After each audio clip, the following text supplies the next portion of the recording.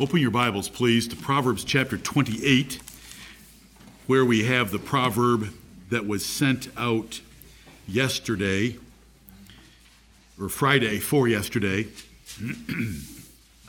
It's a good reminder, in light of our Lord's coming and in light of the subject that I would like to take up in a few minutes. Proverbs 28:9.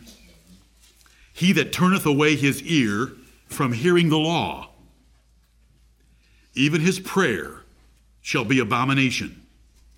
He that turneth away his ear from hearing the law.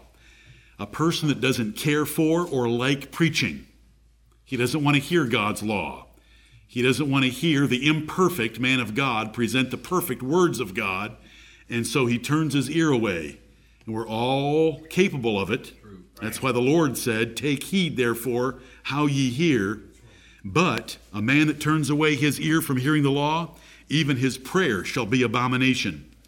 If you don't want to hear God's words, he won't hear your words. Not only will he not hear your words, he will hate your praying and loathe it, which is what the word abomination means. This morning when I got up, I had this as one response to that proverb commentary. The emphasis is in the email. Wow! This is deep and insightful. I must say deeply refreshing.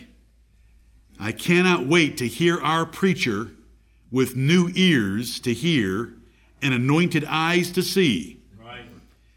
Thank you for your perseverance in speaking truth as oil poured into dry bones and brought to life. May you have a blessed day tomorrow. Amen. Somebody, somewhere.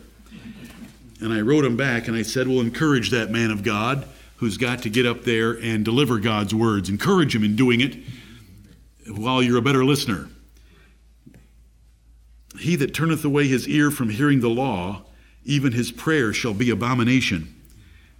You're going to hear the law in a few minutes. I'm going to hear the law in a few minutes. Let's not turn our ear away. Right. Let's bow down our ear, as Proverbs describes elsewhere, and hear what God has to say to us. Amen. Speak, Lord, for thy servant heareth. That's right. Heavenly Father, I thank thee, Lord of heaven and earth, for this body of believers, and believing what is written about them in the Word of God as being living stones of a temple that you inhabit. That the Creator God of the universe, Jehovah, the Lord God Jehovah, Lord of hosts, would come and have fellowship and consider this his habitation by the Spirit. Right. I thank thee for these brothers of like precious faith. Help us, Lord, by your Spirit. Fill this house. Fill this house like you filled Solomon's temple. Amen. Fill each one of us, that we might love each other and love thee and love the appearing of our Lord and Savior Jesus Christ. Hate this world, love your word, love your law, love the reading and teaching of it, that we might bow before it and do what it says, that we might please thee and be found spotless in the day when Jesus appears.